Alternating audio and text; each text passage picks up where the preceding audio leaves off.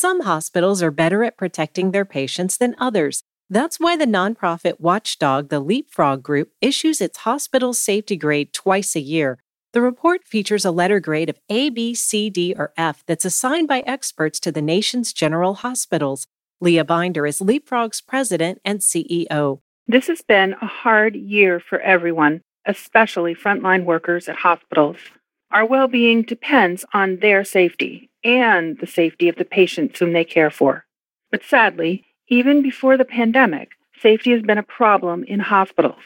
In fact, more than 500 people each day die of preventable infections and medical errors. That's why our grades are important, especially now. Someday, every hospital will earn an A. Until then, you can protect yourself by finding the safest hospital that's available for you.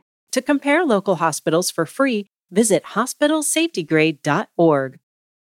In our latest hospital safety grade, we gave 36% of Florida's hospitals an A. Those hospitals are making it a priority to protect their patients from both medical errors and infections.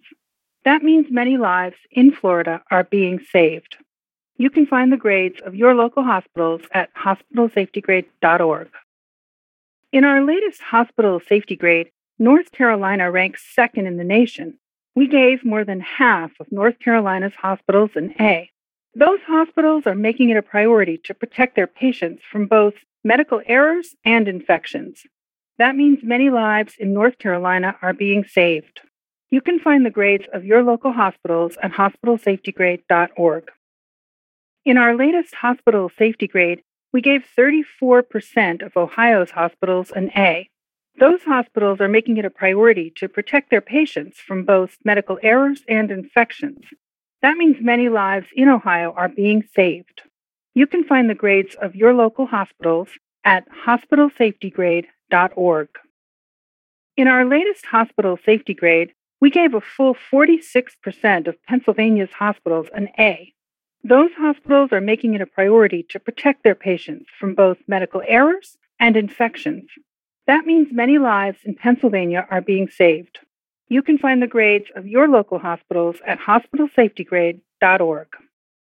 In our latest hospital safety grade, Virginia ranks first in the nation.